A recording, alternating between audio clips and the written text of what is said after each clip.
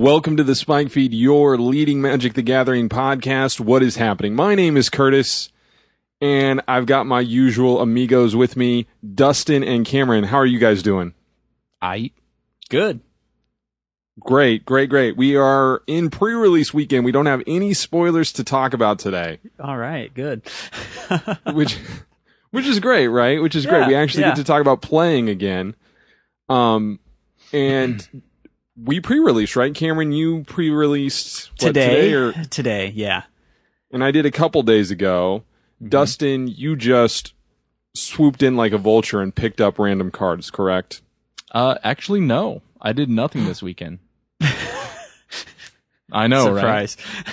Right? Not a thing. Not one single thing. It's okay. I've got other people out there looking for foil black cats to trade into for me. You know, and I am one of those people. Yeah, I am one of those people. So, Cameron, let's start with your pre-release experience, man. Yeah, so pre-release happened, and I went with the Hunt with Valor box, the white box, just because I had heard that was... Please never do that again. Never describe your color choice by the flavor. But that's the actual text on the box. You're lucky I don't start this show over, man. I'll turn this bus around. I will. So anyway, I chose the white box. And just because I've heard that like that was the one that had the some of the best stuff to go with. So anyway, I got 2 Spirit Bonds and I got the Hornet Queen. And so I went with white green and threw in some of the Raise the Alarms as well. Ended up going 2-2, which isn't bad. Just judging on my limited record I'm just horrible at limited. I'm horrible at constructing cards myself. I need the internet to tell me this is the deck that I want to play, right? So, but overall it was really good. I don't really have anything to say except that artifacts are like a thing again, it seems. And I played against a blue-red artifact guy who had the Ensoul artifact, and more than anything, not for limited, but why does this card exist for modern? When that deck is so good as is, like, I can't tell you, like, just like the guy was playing like Staff of Magnus, and to be able to just like enchant that artifact to become a 5/5 creature in limited is just sick. And it seems like it would be a thing in modern as well. So I don't think it's going to be a thing in modern. Okay. I get where you're going with that. Yeah. So like here's the thing. So some cards in M15 have a graveyard theme, and people have speculated about that. Some people are saying it's an artifact theme, you know, et cetera, et cetera. I think what's likely is that the Khans of Tarkir is referring to separate factions that each have their own synergy, somewhat like a Lara block, where there was one shard that dealt with artifacts and one shard that dealt with more of an aggro strategy, etc. Wait, that card seems... could you really quick just put this in lore terms for me? Wow, no. On multiple planes. No, Cameron, think of it this way. When you're playing a constructed type deck, you have artifacts in there that are tools for a reason, that are just typically really powerful. You turn them into creatures, you give them other ways to get rid of them. Sure. Okay. Right, and the card you're describing is really swinging. I'm sure at that moment, it felt like a house, right? Oh, yeah. When I have just like 2 1/1 white tokens out, and he has like this 5/5 creature, yeah. Dude, but when you're rocking a Doomblade, like, suddenly that card becomes, you're 2 for wanting them, right? Sure.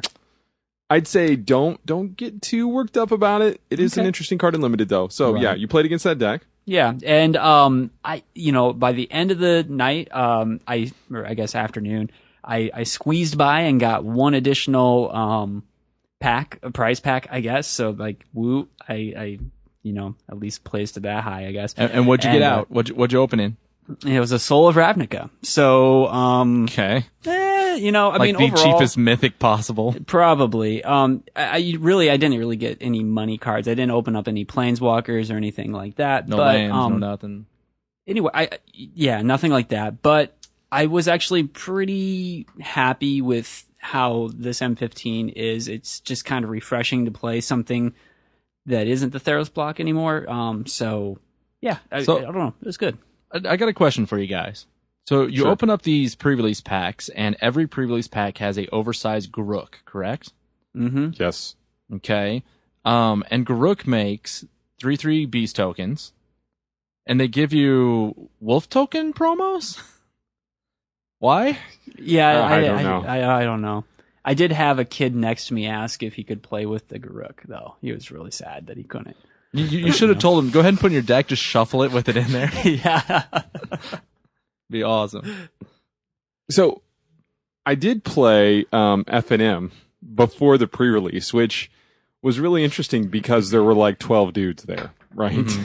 Yeah. Nobody wanted to play F&M before, and I just had the ability to. So, I played Green Red Monsters. I played against, Mono Red Sly twice, right? It's a Did you thing. win? Oh, man. I beat it both times. Like, Good. Yeah. and I just want to highlight it because, hey, look, that deck, while I understand its popularity, I was talking with a gentleman, one of the three people playing it there. This gentleman I didn't actually play against. Mm-hmm. But he was just constantly trying to sell on me the fact that Mono Red was going to be the most dominant deck for the next, however many months, right? Right. And he's like, here's what's going to happen, bro. You'll see people will start playing with all the new cards, and then Mono Red will sneak in there again, right? And nobody will have any red sideboard. It's like, dude, the dream is dead, okay? It dominated for a few weeks at Star City, not at the Grand Prix, right? People didn't have enough sideboard. People were playing, 3 colors and being a little bit too greedy. Things have corrected. If you want to keep playing Mono Red, goody gumdrops for you, but nobody's going to feel sad for you when your opponent stabilizes at 7 and then they kill you with the Polychronos, which is what happens every time. So Yeah. this is one thing that I'm looking at that I don't know if it'd be a mono red thing or you do more of a green red for the extra boost and speed. But with the new Scuttling Doom engine, Shrapnel Blast, and say the Doom engine's out there and they're not giving you ways to kill it or they're not allowing it to die, you find you can just Shrapnel Blast. That's 11 damage, right? Mm-hmm. You're talking more of a big red strategy. Right. Or they think they're going to get away with it, just get rid of it, take the 6 damage, whatever. You can flash in Dictate of the Twin Gods, all of a sudden 12 damage. There is possibilities out there. Dustin, you're talking like a red player. Yeah, you kind of Just saying. My bad. high in the sky bad. there. All of a sudden it's like, your hands full of burn and your opponent can do nothing and they're not going to do anything. Like, guys, right? I'm not At saying the Star that. City level, it was a sick, meta call, and I totally give props to Tom Ross for that.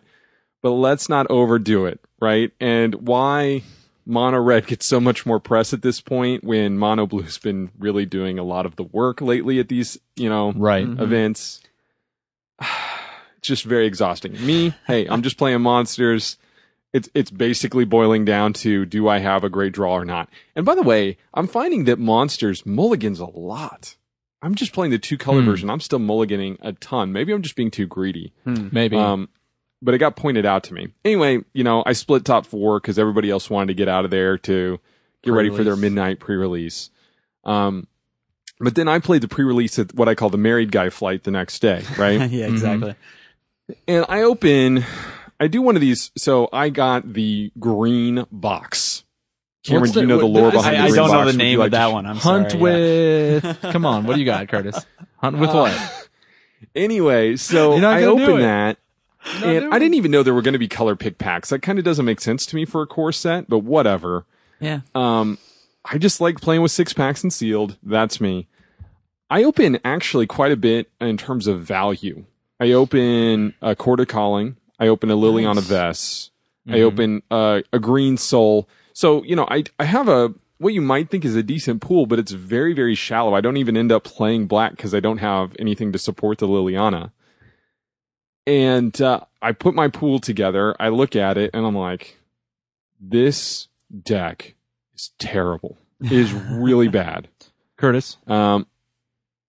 your box was called Hunt with Strength. Take that. Oh, thank you.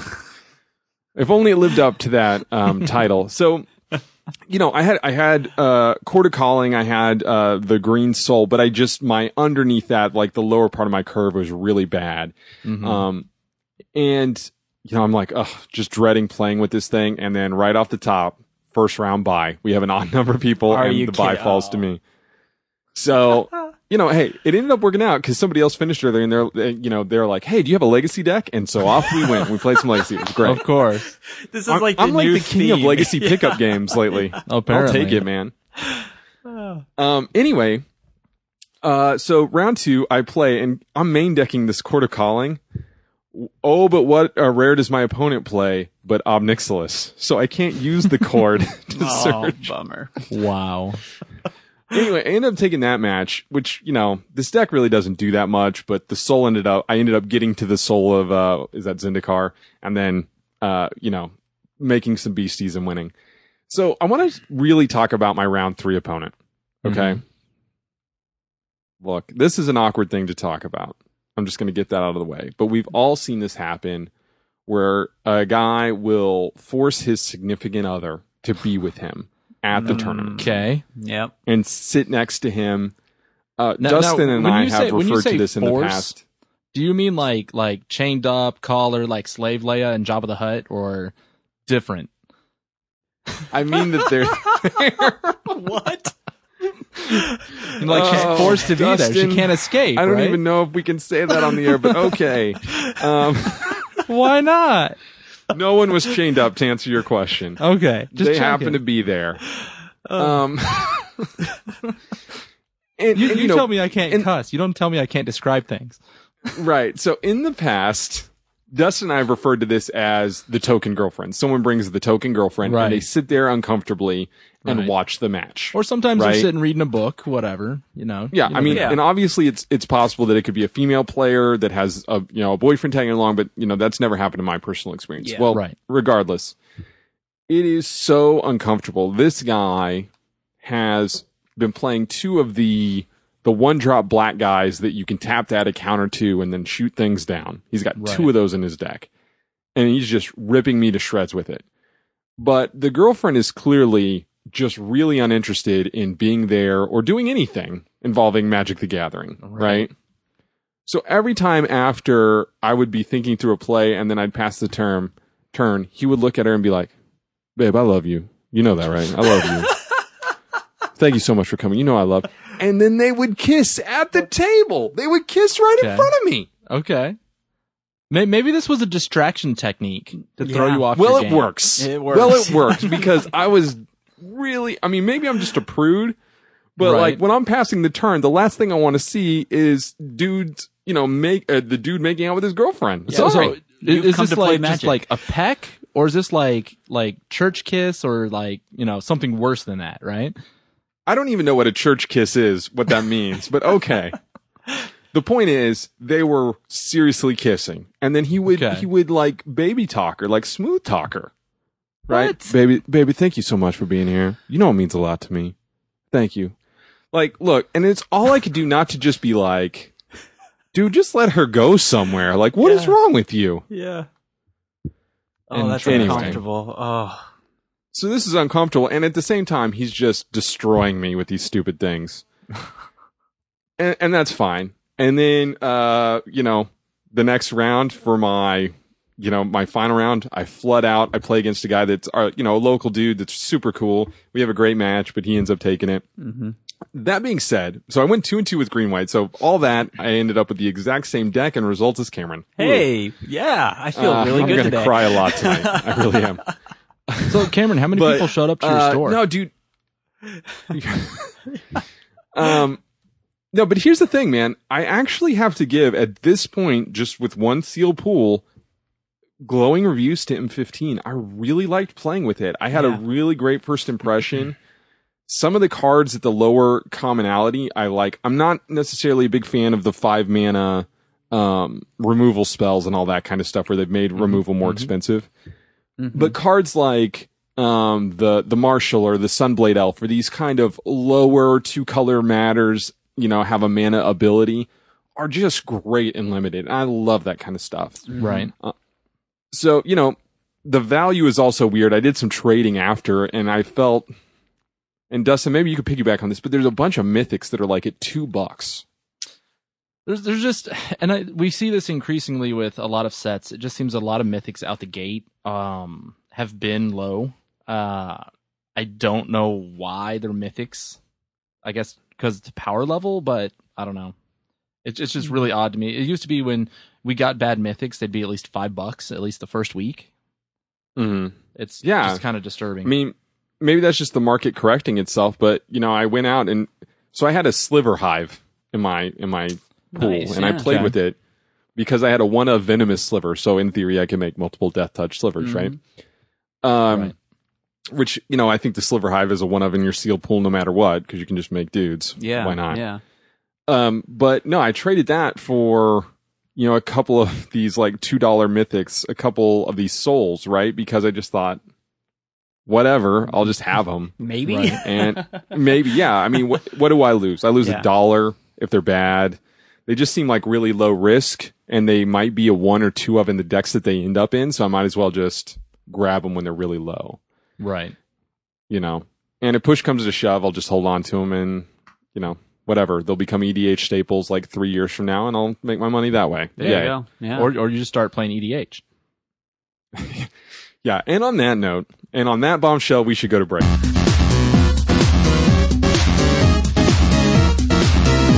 So, guys, we're going to move our attention away from the pre-release and talk a little bit about some digital products that Wizards of the Coast is putting together. Neverwinter Nights. No, I'm kidding. Duel of the Planeswalkers was released on iPad. I believe it's coming for Xbox One and Xbox 360 next week or the week after that. It's not out yet. Did it come out on Android already too? Well, that's a great question. It's on Android and Kindle Fire, but I don't know if those things are happening. However, it's out. Dustin, you failed to get to it, right? But Cameron and I have played it. That is correct.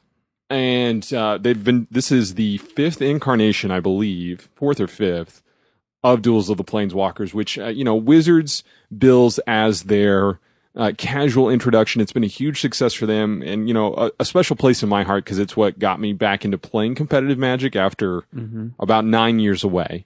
So, Cameron, you've played it. What do you think, man? Okay, so the game is well designed.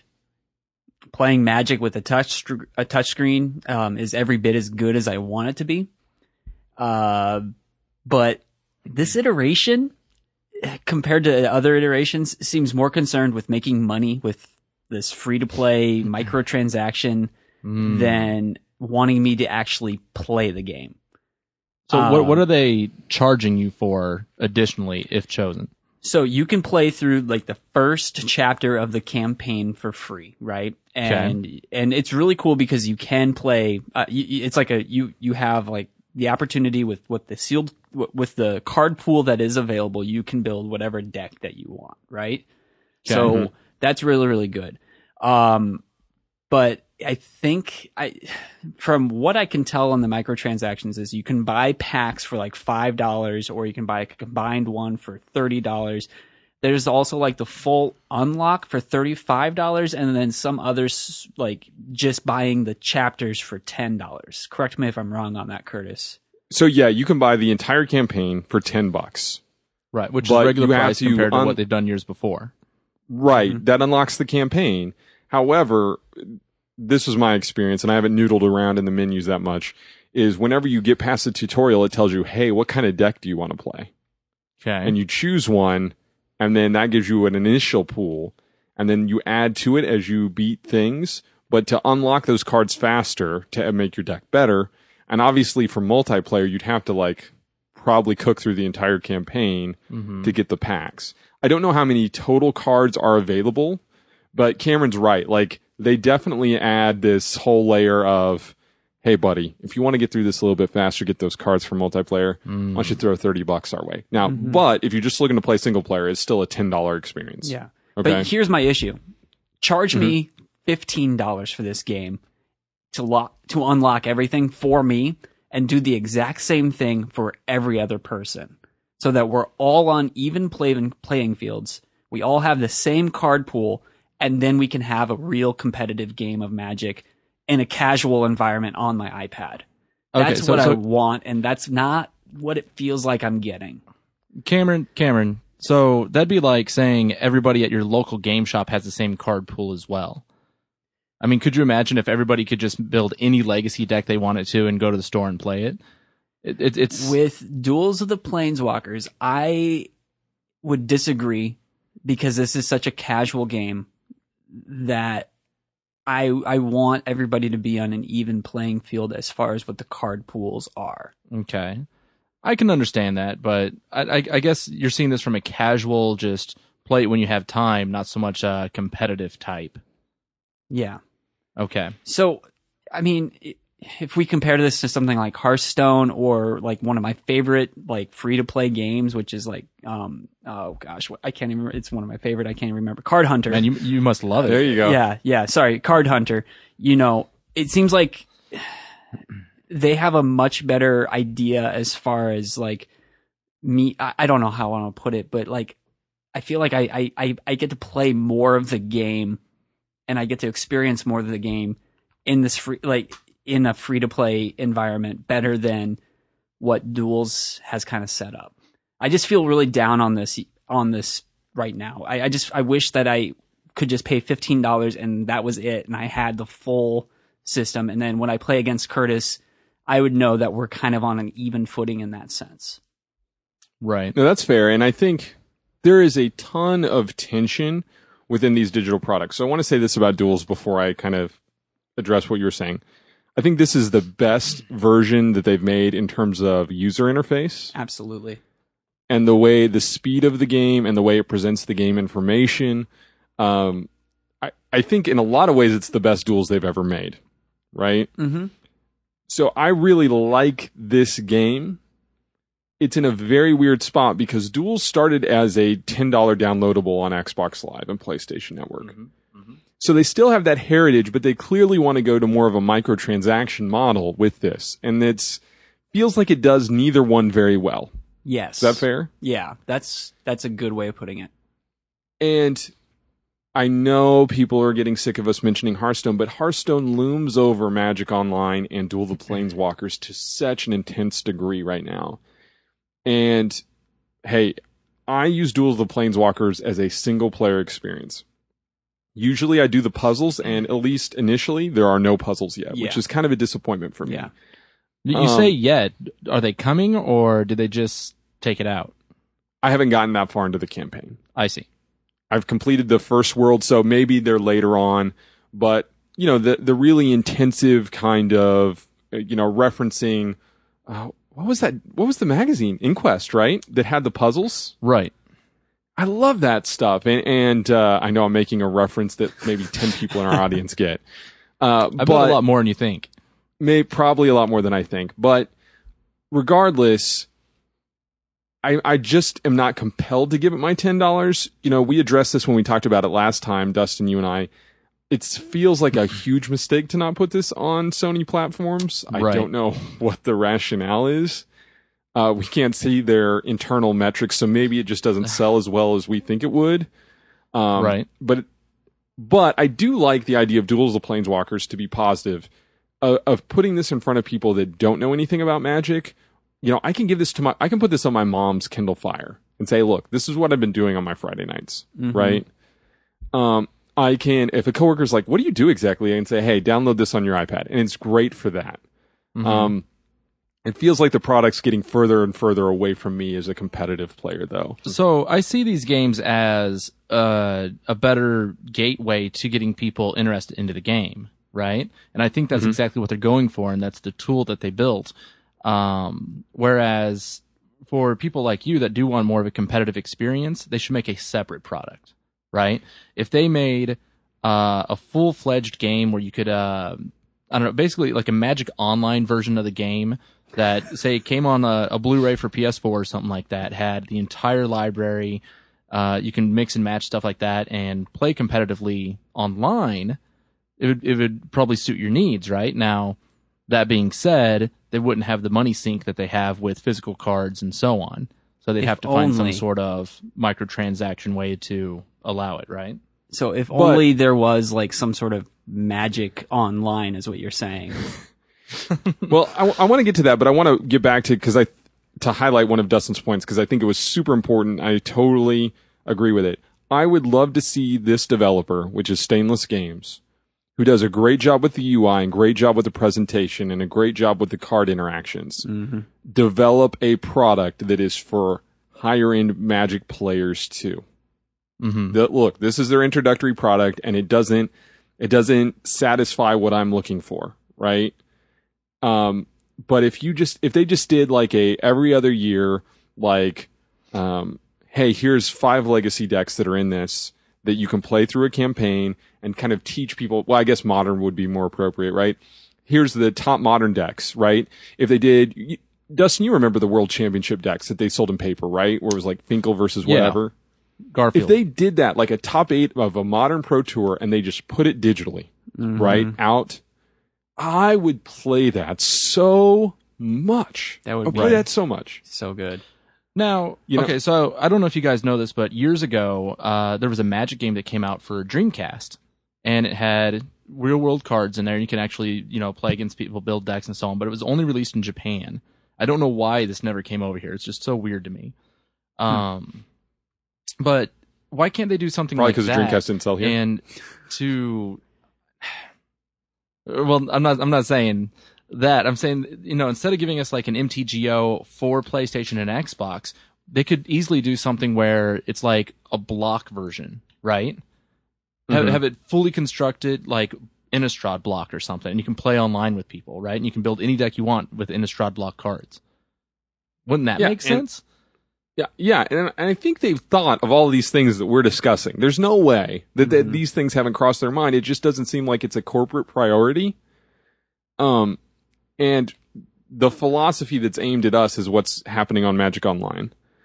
And, I just want to mention this coming week is the switchover for version 4, meaning everybody has to play on version 4, which is the new client. Version 3 is going away forever. And, as you guys know, and I mentioned that, 3 episodes ago, I sold my Magic Online collection because I couldn't get the new version of Magic Online to run on my machine. I use a Macintosh and I have to, run Windows through all kinds of crazy stuff, and it just wasn't working for me. And there's been a lot of talk, a lot written about Magic Online. But the thing that bothers me the most, and I don't know that I've really, really clearly stated this in the past, is it doesn't feel very welcoming from a financial standpoint to new players. Right. And a lot of the people I know feel like they have to choose between paper cards and digital cards. And what Hearthstone illustrates is you can build a collectible card game economy in a much different way and get better results. I don't necessarily have a huge problem with, being in-game in Magic Online and how that works. That doesn't bother me. But dude, it's too expensive for the product you're getting. Bottom line. And the corporate philosophy feels like we're going to get these hardcore people that are dedicated to competitive Magic and siphon as much money as we possibly can from them. Right. Rather than let's lower the bar and get as many people playing as we can. So let me ask you this. Years upon years ago, they had tried some sort of like pilot thing where the bottom of Magic cards had teeny tiny codes on them. You remember this? And you can input them in the computer and you'd have them on one of the online games. I don't know if it was MTGO or if it was the Magic computer game. Do you remember this? I have no idea. Okay, so I don't know what you're talking about exactly. Point being is we're at the technology now where we could easily say, if you physically own the card, why can't there be like a little QR code and you just like scan it with your computer's camera and poof, you have it on MTGO? Or are they worried that too many people would share cards? I think they're worried about that, and I think they've pigeonholed their economy to such a degree that they want it to just be a parallel economy to what exists in paper. Right. Which I think automatically makes it a restrictive environment. Right? Cameron, so you've talked about maybe playing Magic Online a lot more because of your schedule. Yeah. How are you feeling about that, man? I don't know. I mean, because just the idea of, okay, I want to get really good with a legacy deck or with one of my modern decks. And the idea of having to like just rebuy all those cards, granted they are cheaper on Magic Online, but the idea that I still have to buy those cards when I personally would just rather put that money into paper. You know, maybe I won't be able to play competitively as much on a Friday night, but at least I still physically own these paper cards. That I don't know. I'm just much more comfortable owning in that sense, I guess. Yeah, and I should say this, and we haven't really gotten too in-depth into this. We are all very, very much gamers. We play a lot of different video games. And I think one of the big problems with some of the criticism that gets aimed at Magic Online is it's from the perspective of people that maybe don't play that many video games or play just a few video games.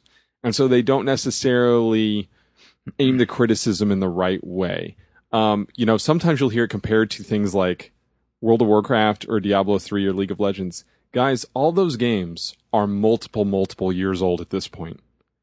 You know, League of Legends is what? 4 or 5 years old, and we're still way short of that technology. And I think, you know, if you were to go and ask a basic, you know, guy that works at WotC that's programming it, he has to, of course he knows. Of course they know. But there's just no way that they're getting near the resources that they need because the philosophy is, let's get a small group of people to pay a lot of money. Right. And I just have a huge issue with that because it doesn't promote the game. Like, anybody that's casually getting into Magic, you would never dream of pointing them to Magic Online. That would just be crazy and terrible. Well, So the other thing, it's like, you know, we play these Duels of the Planeswalker games and, you know, they look nice. And then you play MTGO and it looks like I'm in 1998. that's a nice way of putting it. Yeah. So Now, the new client, I mean, you know, it spruces some stuff up, but it's still the same back end, right? And again, we've gone on and on about this, but in the past, like I think if there was a subscription for limited play, that would be the easiest way to get money out of me ever. You know, hey, it is what it is, right? But right now it's just too expensive, and when I can draft on Hearthstone for $2 versus $15, right? You know, what am I going to do? I'm going to draft on Hearthstone. Yeah. That's just what we call math, children.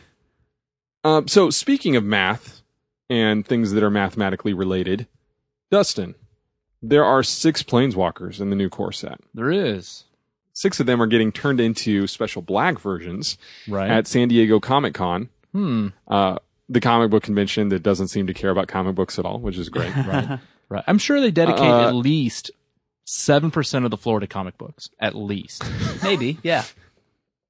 Right. I mean, it is a really big convention hall, right? So it's a really big convention hall. So, you know, you got into some of these Planeswalker packs last time around. Correct. You know, and you were, I think you were pretty happy with the results. I don't know. I was definitely happy with the results. As we can see nowadays, the last year model is worth a bit. Star City sells a complete set for $800 now. Wow. Jeez. Right. I mean, certain singles are still 100, 150, so on. That being said, this year, you don't only get 6 cards, you also get a Nerf axe that looks like Garruk's axe. Oh my god, right? Sign me up, yes. So the thing that gets me, though, is last year it was 5 Planeswalkers. It was, I believe, $60, right? At the event or on the website shortly after, and you know, but they sell out within like minutes.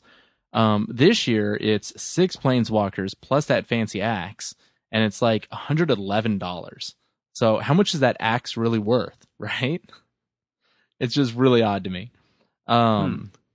Anyway, that I haven't bought said, a Nerf axe in a long time, so I have no idea. I wouldn't expect it to be more than like $12 in the store, but I don't know. Nerf stuff is really expensive, right? Right.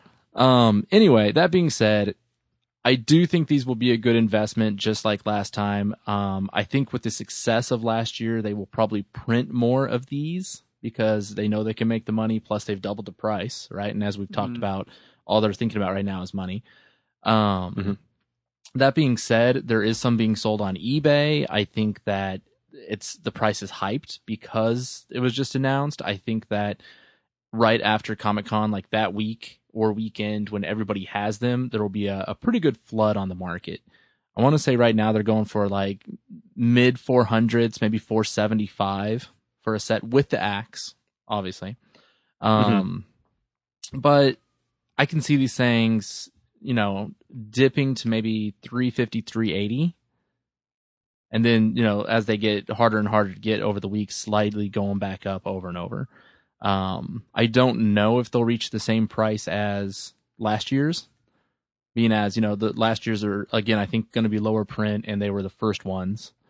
It is interesting that Chandra got a second promo done this way, but it is by a different artist, so at least there's 2 different versions, right?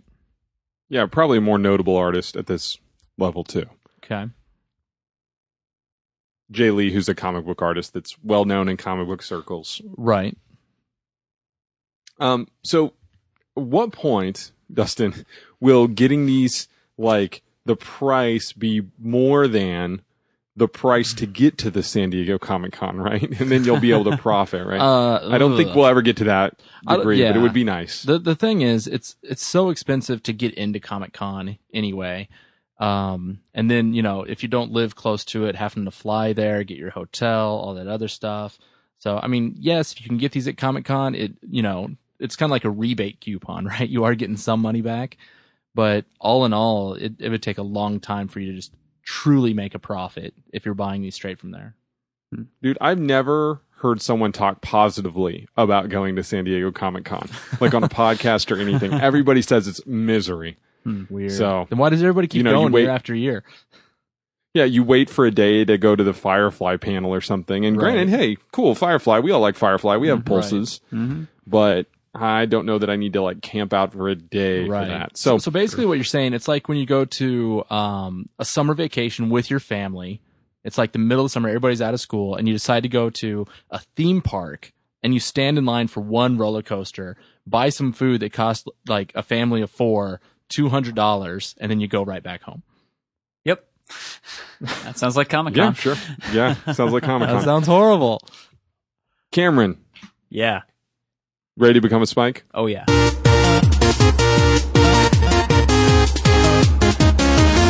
So most of the time, we like to give Cameron a card, have him evaluate it on the air with us. It's generally a card that sees Modern or Legacy play. So Cameron, what's your card this week? This week we have Smallpox. It is a sorcery card that costs 2 black, and it has each player loses 1 life, discards a card, sacrifices a creature, and then sacrifices a land. So this is just like as far as like classic black Magic cards go, this is it, right? And I've actually seen a Smallpox deck being played. I haven't played against a Smallpox deck, but I have seen it being played, and I can't remember the name. It's like a black card. Like the reason that you want to play the Smallpox card is to get, it's like a flying creature that I can't remember. It costs like 8 or 9, and you can pay with cards in your graveyard, and it costs like 1 less or something like that. And then you use that, and then that's kind of like one of your win conditions. Tombstalker, is that what you're talking about? I think so. That sounds right. You saw a very unusual Pox list, but okay. Sure, okay. I'm glad you figured that out, Curtis, because I had no idea where he was going with that. It was like one of those random, just watching Legacy play on, YouTube. So yeah, anyway, that's what I know of Smallpox. So the reason you'd want to play this is, to punish your opponent by putting their cards into the graveyard, and you're rewarding yourself by getting cards from the graveyard to help you out.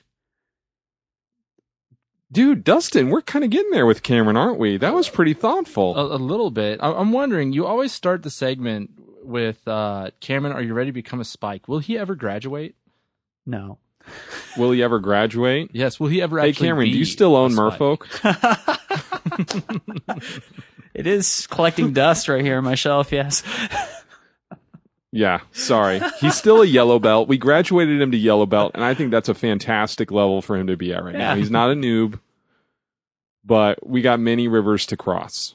He's only ever beat Mono Blue Devotion, to my knowledge, one time. So You're in right. the entirety of Standard, right? So we're getting there. We're getting there. I'm still perplexed by his explanation of smallpox. I was lost the whole time. Yeah, sorry. You could use it to play Tomb Stalker. No, it synergizes with him to Turok and all these other things that disrupt your opponent's hand and land, and then you play some threat. Generally not necessarily Tomb Stalker, but that certainly does exist. Okay. I've seen that as well. But you're not wrong, dude. And Smallpox you can get for like 50 cents or something crazy.